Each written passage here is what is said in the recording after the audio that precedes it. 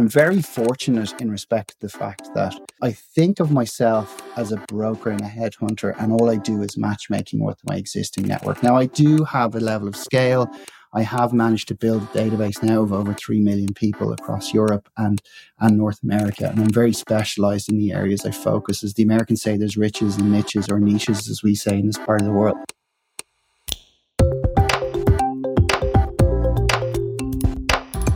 Hello and welcome to The Melting Pot.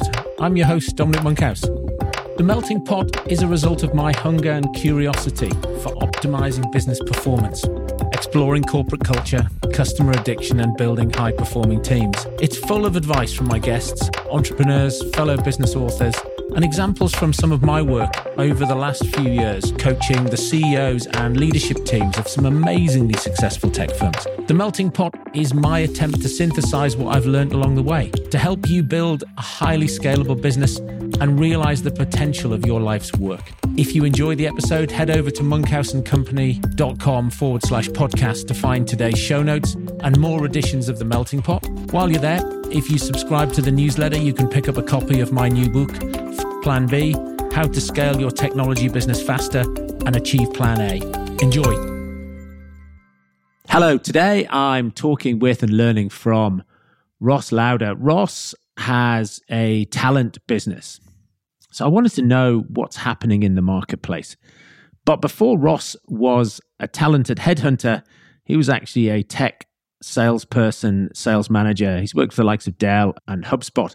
He's based in Dublin, but the work he does covers Northern Ireland, the Republic, the UK, DAC, and the USA.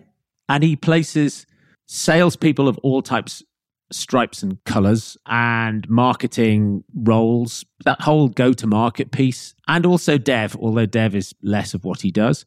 So we talk about what's happening in the marketplace for salespeople across Europe and North America, what's happening to dev talent, what are people thinking about return to work, work remote, hybrid, and what's happening to salaries, what's happened to the marketplace for talent. Have the big tech layoffs meant that their world is awash with talented people or not? I ask that question and we find out the answer. We talk about how to attract people, talk about how to retain people, we talk about what Ross's view is of a sales process, what he finds often working with clients. Amazing conversation. Really enjoyed talking to him, and some great insights for those of you who are in the position where you're still growing your dev and tech teams. Enjoy.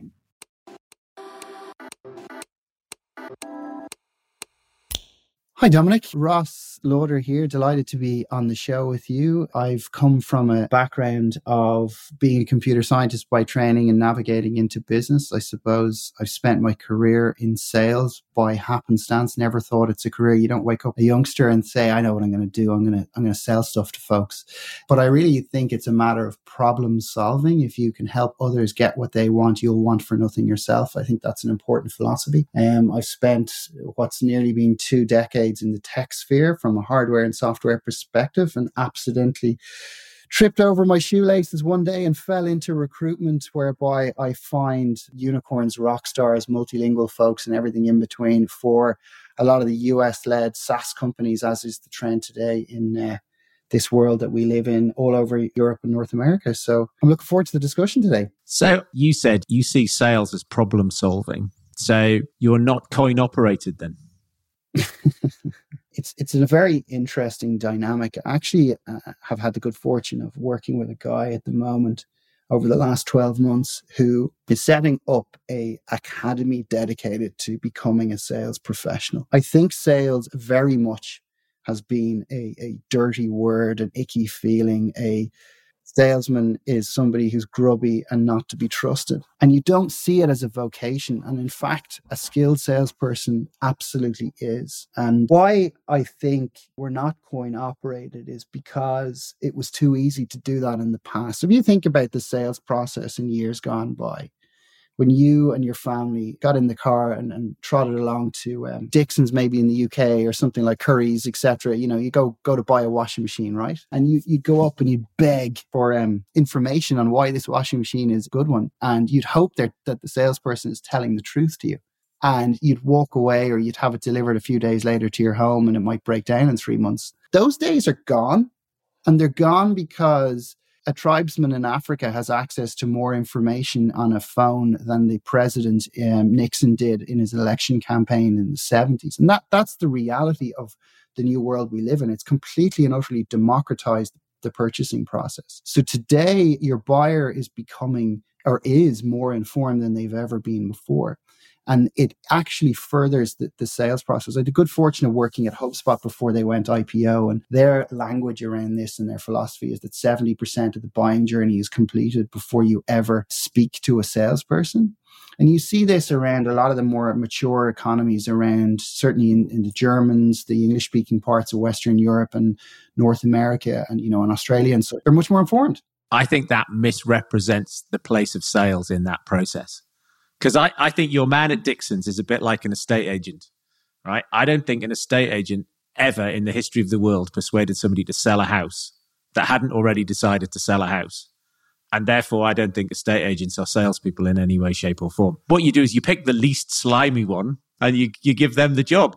I think the job of sales is to persuade somebody to do a thing that this morning that they weren't actually going to do when they were brushing their teeth. And it's that sort of, it's not manipulation, but it's repositioning. It's something, it's problem solving, right? So it's helping you solve a problem and you didn't know we could help you solve the problem, so you weren't going to ring us. I think you're absolutely right that if you know as a customer what your problem is, you get all the way down to wanting somebody to help you buy. But I think in that case, you're taking an order well rather than necessarily selling. I used to think that about the Dell. I know you were at Dell. I mean, a lot of the Dell sales process, that brand, people went, I'm going to buy Dell, not HP or not IBM. And then they speak to a Dell salesperson and it's yours to lose, not yours to win at that point. I think the Dell example is an interesting one because they were very much a underdog brand. And their product and their sales process was so efficient and their quality became better that, yes, there were certainly elements of Dell that were order taking. I worked there for many years and I would attest to the fact that there was a lot of that because what they did very, very well was execute on marketing and demand gen. They were doing faxes before that was a thing, which is now email marketing. They were doing brochureware very effectively, and their whole objective was to get the phone ringing. Now, what I will say about Dell is that if you're a sales guy in Dell and you're getting a laptop phone call in for £299, as was the case at the height of when I left, whereby that laptop was originally $2,000, you can be sure as shit that you weren't making money on that as a sales guy. In fact, you had to upsell at least Microsoft Office and a warranty to break even in a lot of cases. So that became from an incentive, from a rep perspective, a lot of those deals, in fact, had to go online because you couldn't make money on them. But I take your point, and I think that's fair, from a brand perspective, that a lot of folks were becoming order takers. Now, as you move into more sophisticated, less commoditized items in the enterprise where they're a little bit more margin rich and there's a solution to be had by way of setting up a data center, putting software on top of that, having a fiber channel recovery system, backup and restore and such. That's a bit more of a sophisticated conversation that requires somebody who, quite frankly, knows a little bit more. I think you're right, though. It depends on the product in terms of that problem-solving piece. I'm a firm believer that a good salesperson knows when to shut up and ask good questions. So ask good questions and knows when to shut up, should I say, in that order. Meaning that the goal of marketing is to earn the right to have a conversation. A lot of people think that marketing is to take the sale. It's not. Now, it depends what you're selling. But if you're selling a software solution that's, a subscription based, that's certainly around the 10K plus a year mark, you're not taking an order for that product a lot of the time. You're having a conversation that determines the need factor and the emotional reasons for that buy, and then backing it up with justifiable, logical reasons to confirm the sale. So that's kind of the way I think of it. A good salesperson. I mean, the conversion rates in SaaS from a pipeline to sale perspective bear that out. You're looking at converting, depending, probably about 30% of your lead base into active pipeline and then closing about 30% of that. So any good sales manager will have a 40% coverage ratio on their number to make sure they can hit their number. So that's kind of the way you like to think about it from a RevOps perspective, if that makes sense. It's funny, isn't it? Because Peter Drucker said years ago, 2006 or something, the purpose of any business is to create a customer. which then he said that means businesses only need two functions, marketing and innovation. Because he had sales in there as an extension of marketing, not a thing on its own. But it's amazing that that whole go-to-market piece is still underrated. You know, for some clients, I'll do some solution selling coaching or training. And, you know, one of the clients I did some work with, corporate finance house, and they're sort of 50 people. I said, right, I'm here to help you learn how to become better at sales. Tell me what the word sales means. And people went slimy, slippery, untrustworthy, unethical. It's like, okay, let's not train you to do any of that. Let's train you to influence people better. It's just fascinating. But then you went from sales to recruitment. Yeah, another industry that's heralded as being very ethical and non-slimy, you know?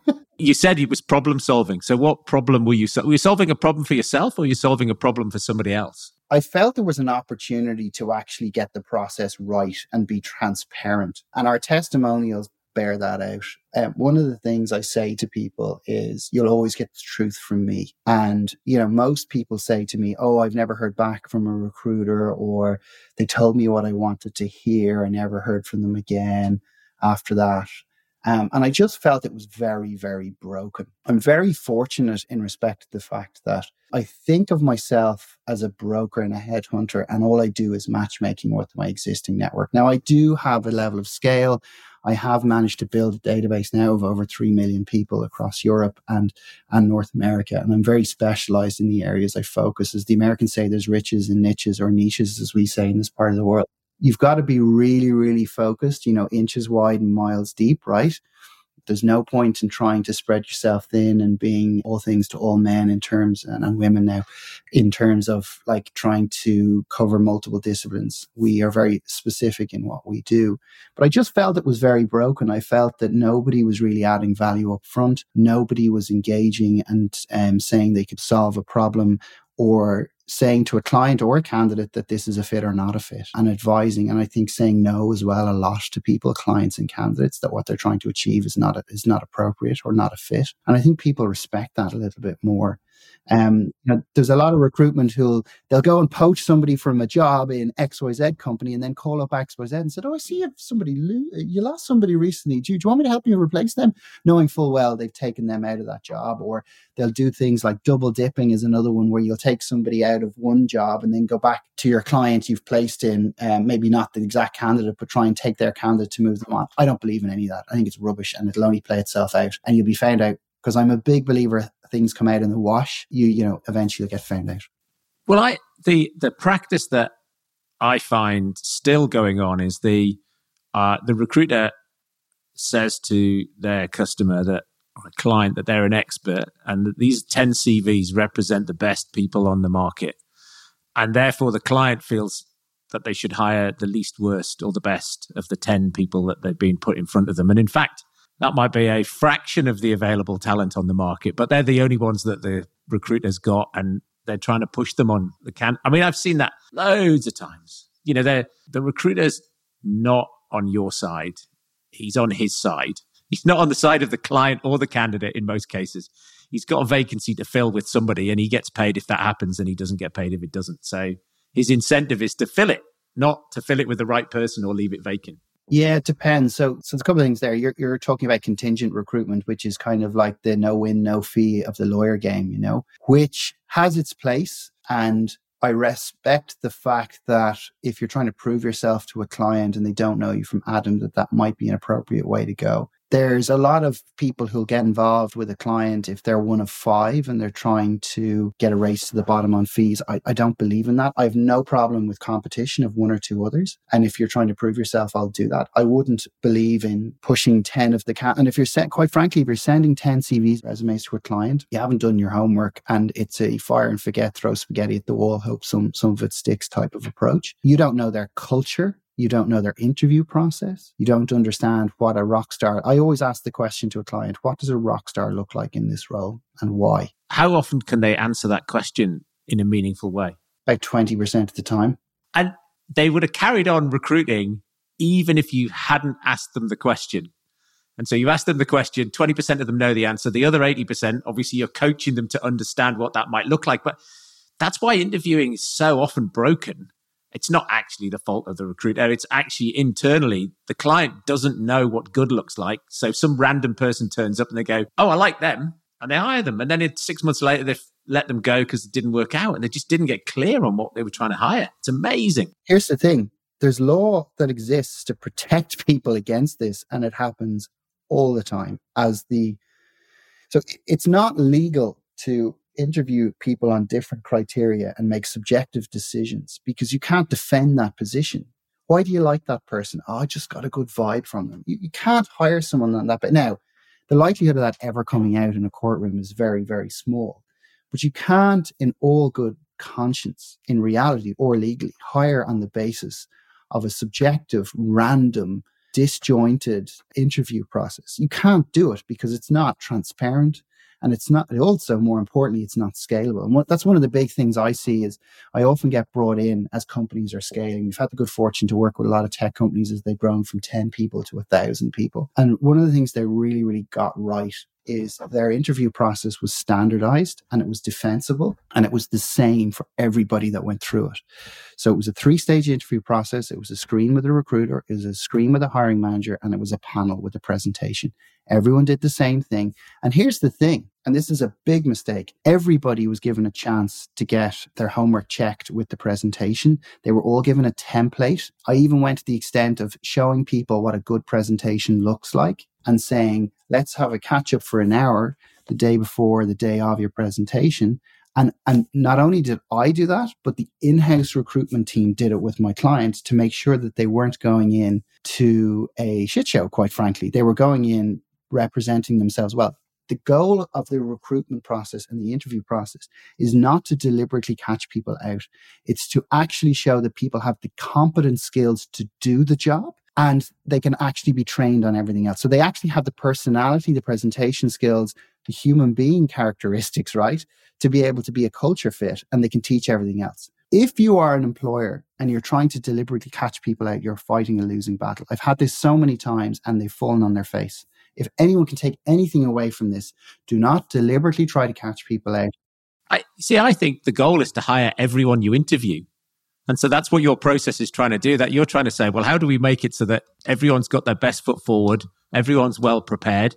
The people who don't want to be prepared won't turn up. You know, that you won't end up interviewing them because it's, you know, I'll be involved in an amount of recruitment throughout the year with some clients, and they send a CV in and then you ask them some follow-up questions. That's it. They've gone. They didn't like the questions you asked them, and they've decided this is all too difficult, and they've dropped away. Whereas in lots of clients, they'd have gone, okay, CV, phone call, let's have them turn up. And it's about their mistakenly belief that, like, if we interview 20 people, we'll find the best client, the best candidate. You're much better filtering hard early and interviewing a smaller number of people. I couldn't agree with you more. And like you said about 10 CVs or resumes earlier, if you're sending 10 across, you're already on a losing streak. I think that's really important. And the other question I like to ask is, why would somebody want to join your organization? Why are you attractive, right? So it's a bit like asking or telling people inadvertently their children are ugly, right?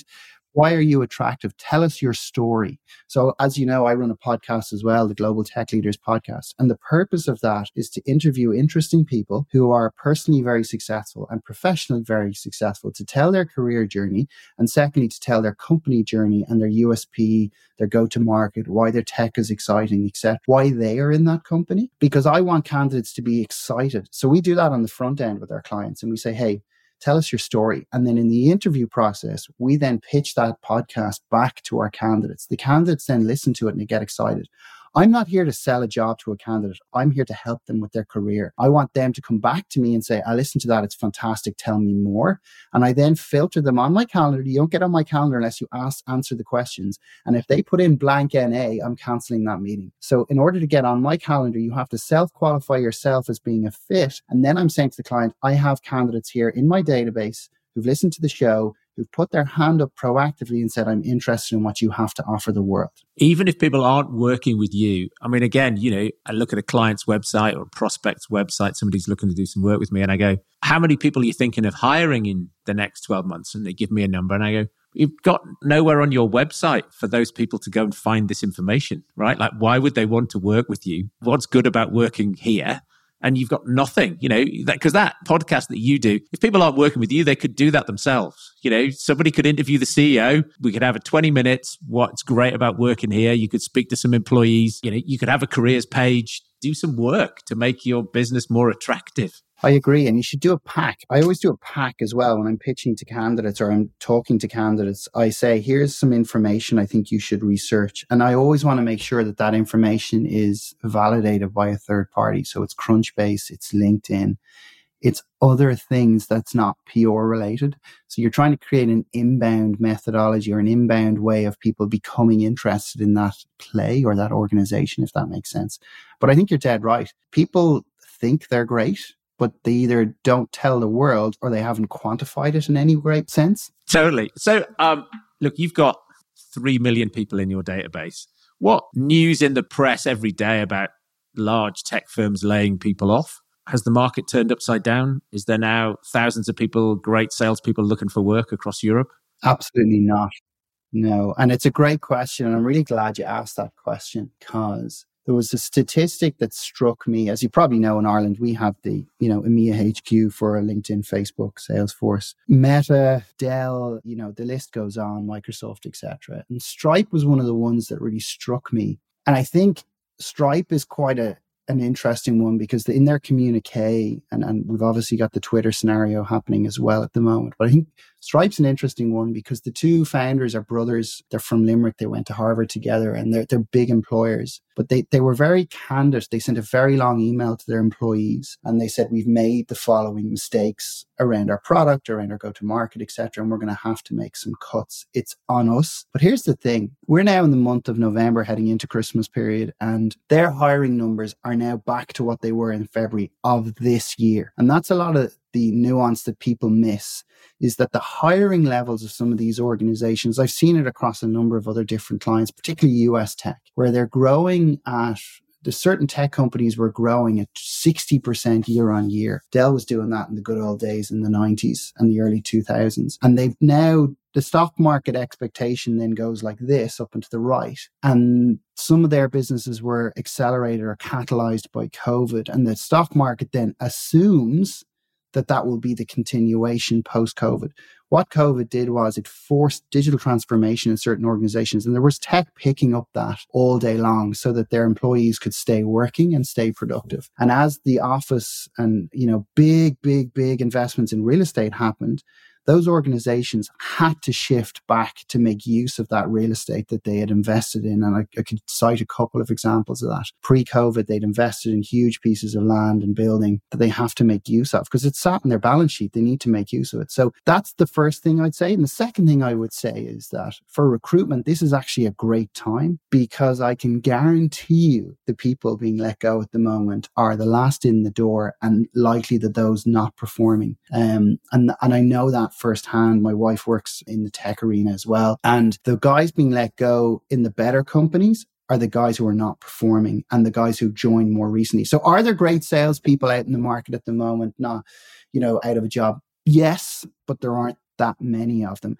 And actually, a recruiter's job today becomes filtering through the noise because you're going to be in a situation, and the good ones will find the people who are good, filter them effectively because that's what a good recruiter should do, and bring them to opportunities. And your completion rate is actually better because you're looking for somebody who's more likely to take a job in a downturn, who is qualified, who is good. And I think from a client perspective, they win because they get the best people that they need. And they get to filter through. 95% of people who apply to a job board are not qualified for an opportunity. It's a disgrace. That's why I exist.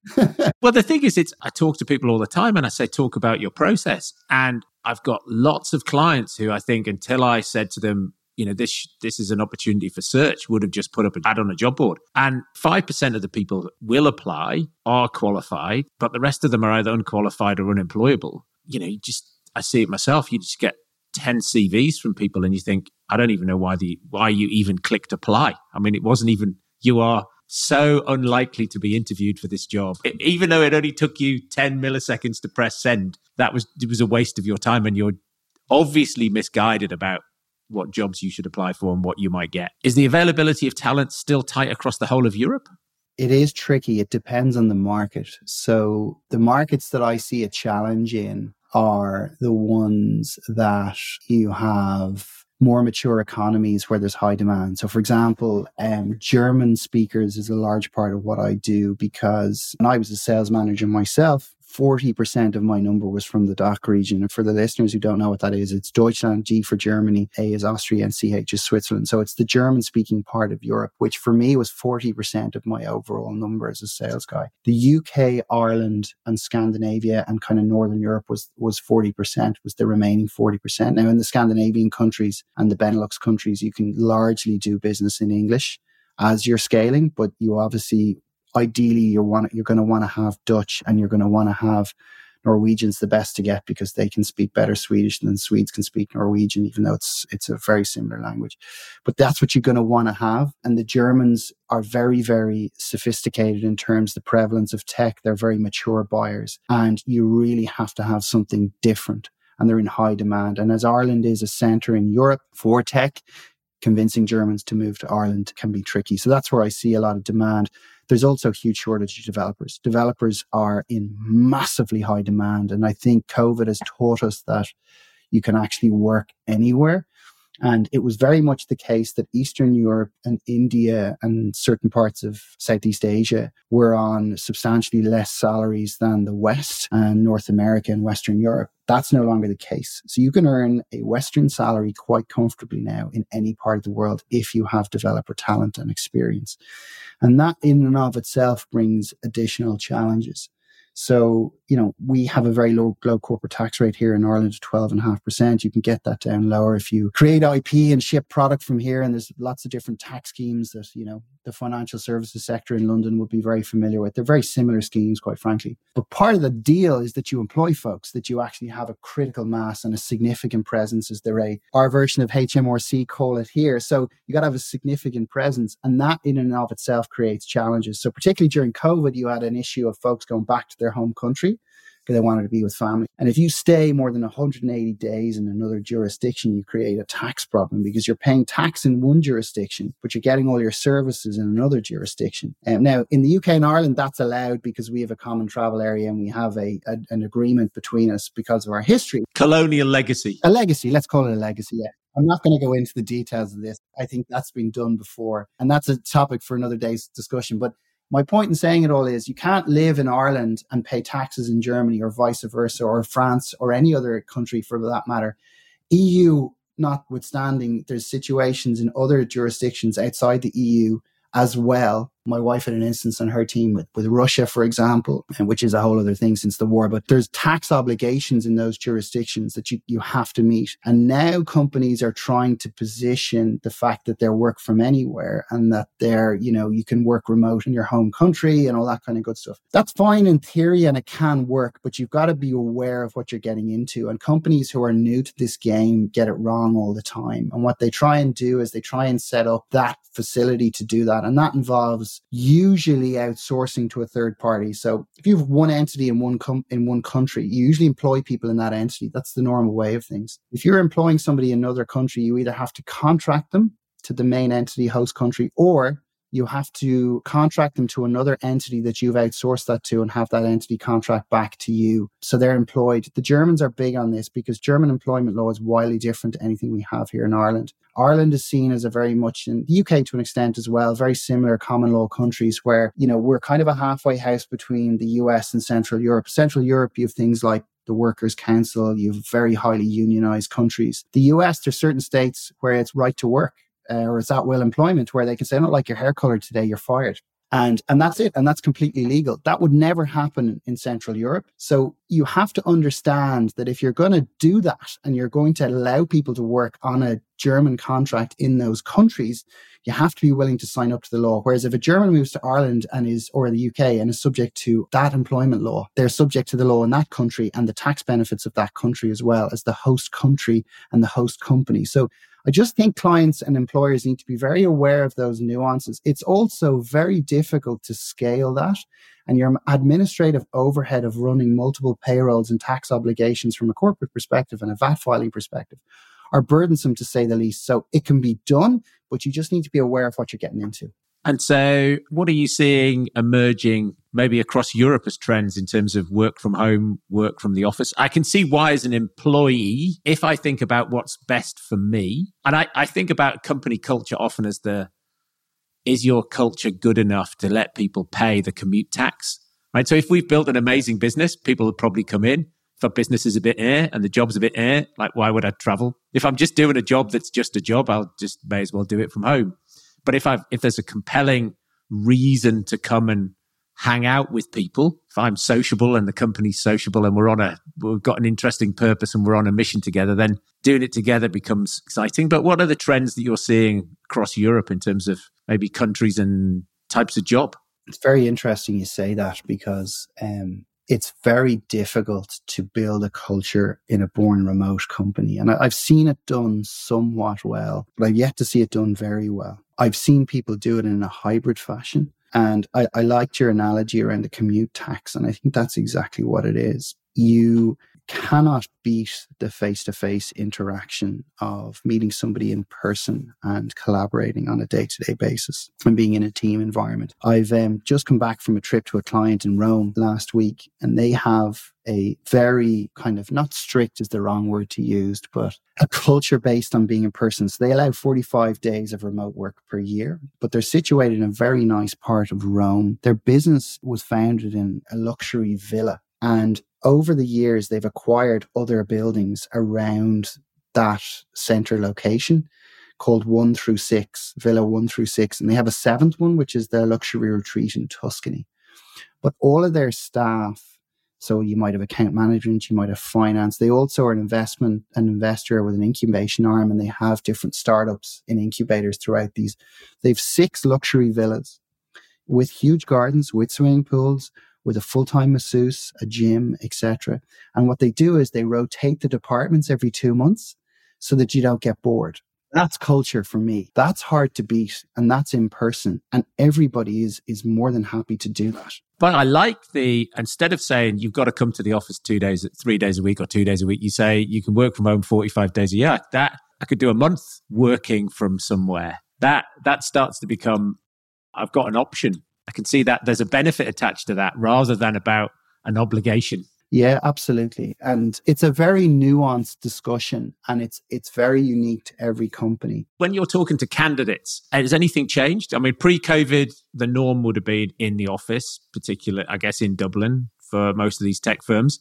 COVID, everyone went home. What are the best candidates saying to you in terms of their preferences? Depends on the profile of the person and the company and the candidate, the role and the function. So developers are in a category all on their own. I think it is, for my particular client I mentioned, I won't mention their name, but developer talent to relocate is a challenge. Most developers, regardless, want to be remote, and that's just considered the norm. I've spoken to very, very senior VPs of developer, VPs of product, etc., who run development teams have said, I will do in person or I will do remote, but I will not do hybrid. So it seems to be one or the other. And I can see why that makes sense. But from a salesperson's perspective, the more junior, the more open they are. And this kind of makes sense if you think about it logically. The more junior a candidate, the more they want to be in an office. And it makes particular sense if you're relocating. So if you're a grad and you're kind of 20 to 35 in age profile and you're going to move from Central Europe to, our part of the world, and you want to learn English, or you've maybe done a semester abroad, you really want to solidify your English and you have a native European language and you go jump into a sales job, you don't know anyone. So going to the office is a key part of your social structure, your outlet. You want to make friends, you want to get to know people. And it's going to be a large part of the experience you have. During COVID, there were a lot of cases of candidates I spoke to who had just moved within a matter of weeks, had got an apartment down in, the docks in the financial district, or the Silicon Docks, as they call it here. And they hadn't met another human being in weeks, and they just moved to a new country. That's not fun. Nobody wants that.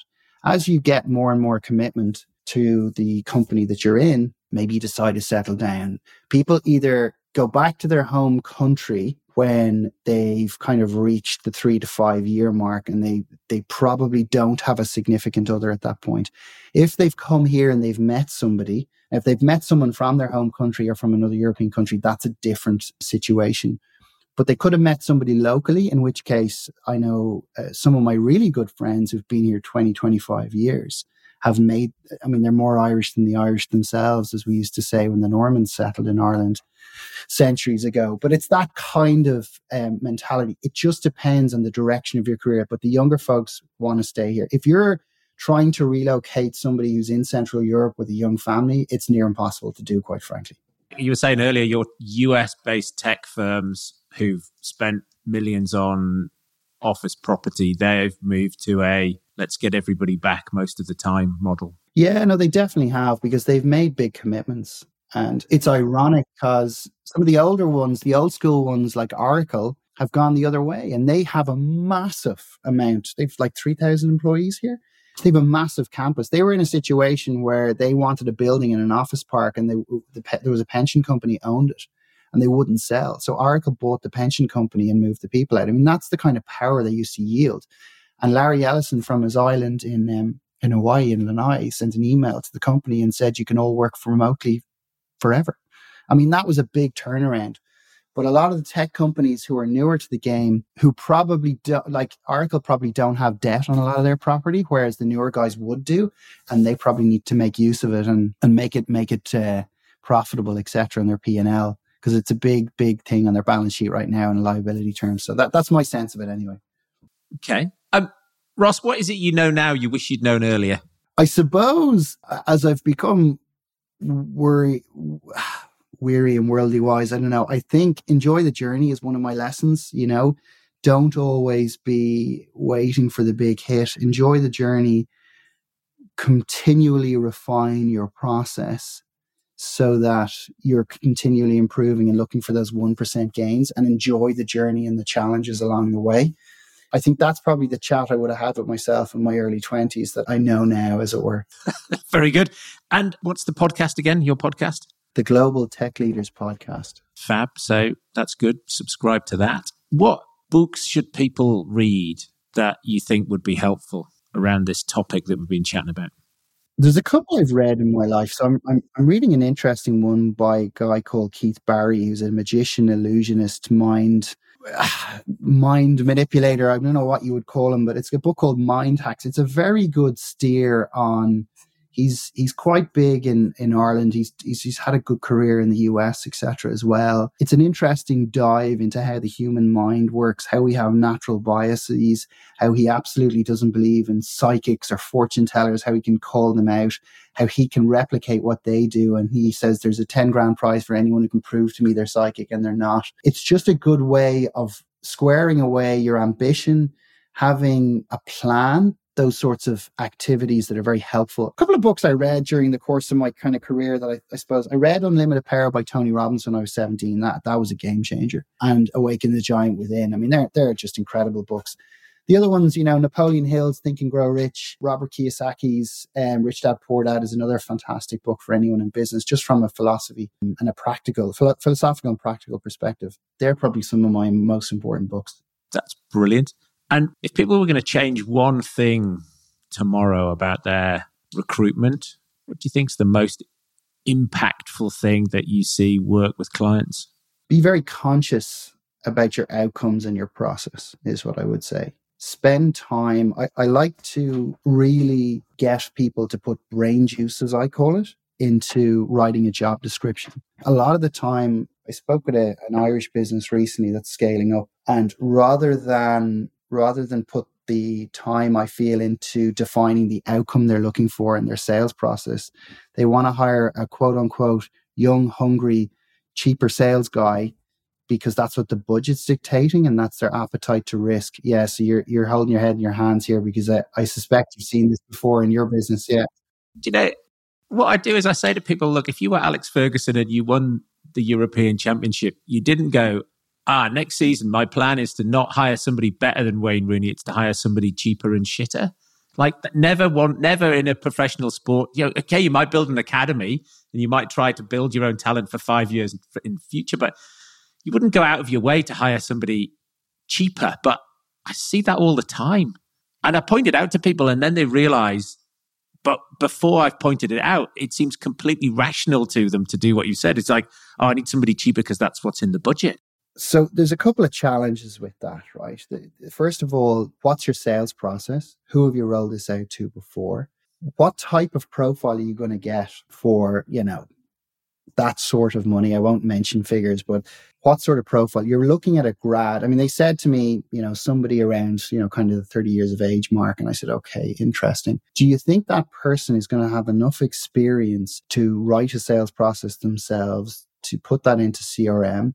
Do you think that person has a pitch created? Your product is really simple. Is it? No, it's very complicated. Okay. Do you think that person, and you're trying to ask respectful questions, right? Because you don't want to point out some of the calamities, right?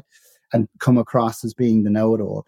But do you think that person is going to have the wherewithal and the technical acumen and experience to understand that product and its value in the marketplace and approach people cold? And then it becomes, and we talked about marketing and demand gen a little bit earlier.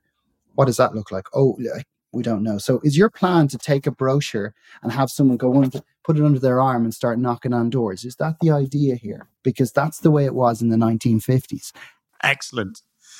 I was reflecting the other week. I wrote a blog about why you should go now and hire more senior salespeople.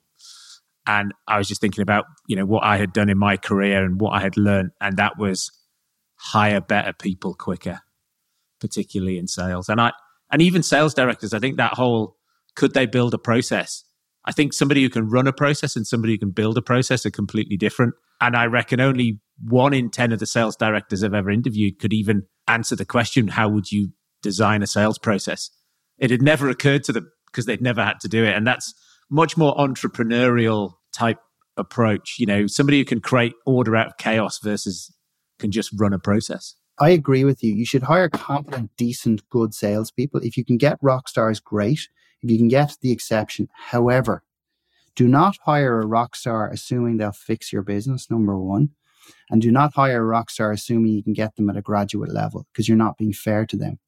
If you have a decent process, you should be able to scale hiring decent to good to exceptional salespeople, right? Nobody wants to hire average to poor, but hire decent to good, exceptional salespeople with a really robust process. And one of the things that one of the VPs that was my boss said to me a long, long time ago, she was a pretty miserable boss, I won't say who, but there was one thing that stuck with me, which was expect what you inspect. And I think that's very, very true. Expect what you inspect, what you're checking on a regular basis, and it comes back to your process. Don't leave somebody. The worst thing you can do is hire that amazing salesperson, assume they're going to fix your business and have them just go out into the field and hope the revenue will start coming. That's not life. Ross, it's been an absolute pleasure chatting to you today. Thank you for listening. I hope you enjoyed that as much as I did. If you'd be kind enough to leave a review, it will really help other like-minded entrepreneurs find this podcast and grow our community. For all information relating to this episode, you can go to monkhouseandcompany.com/podcast, where you'll find some cracking show notes, additional reading and links relating to our guest. There you can also find my blog and past episodes of my subjectively not crap newsletter, where I'll update you on the best articles I read that week, some recommended books and other podcasts. Thanks, and I will see you next week.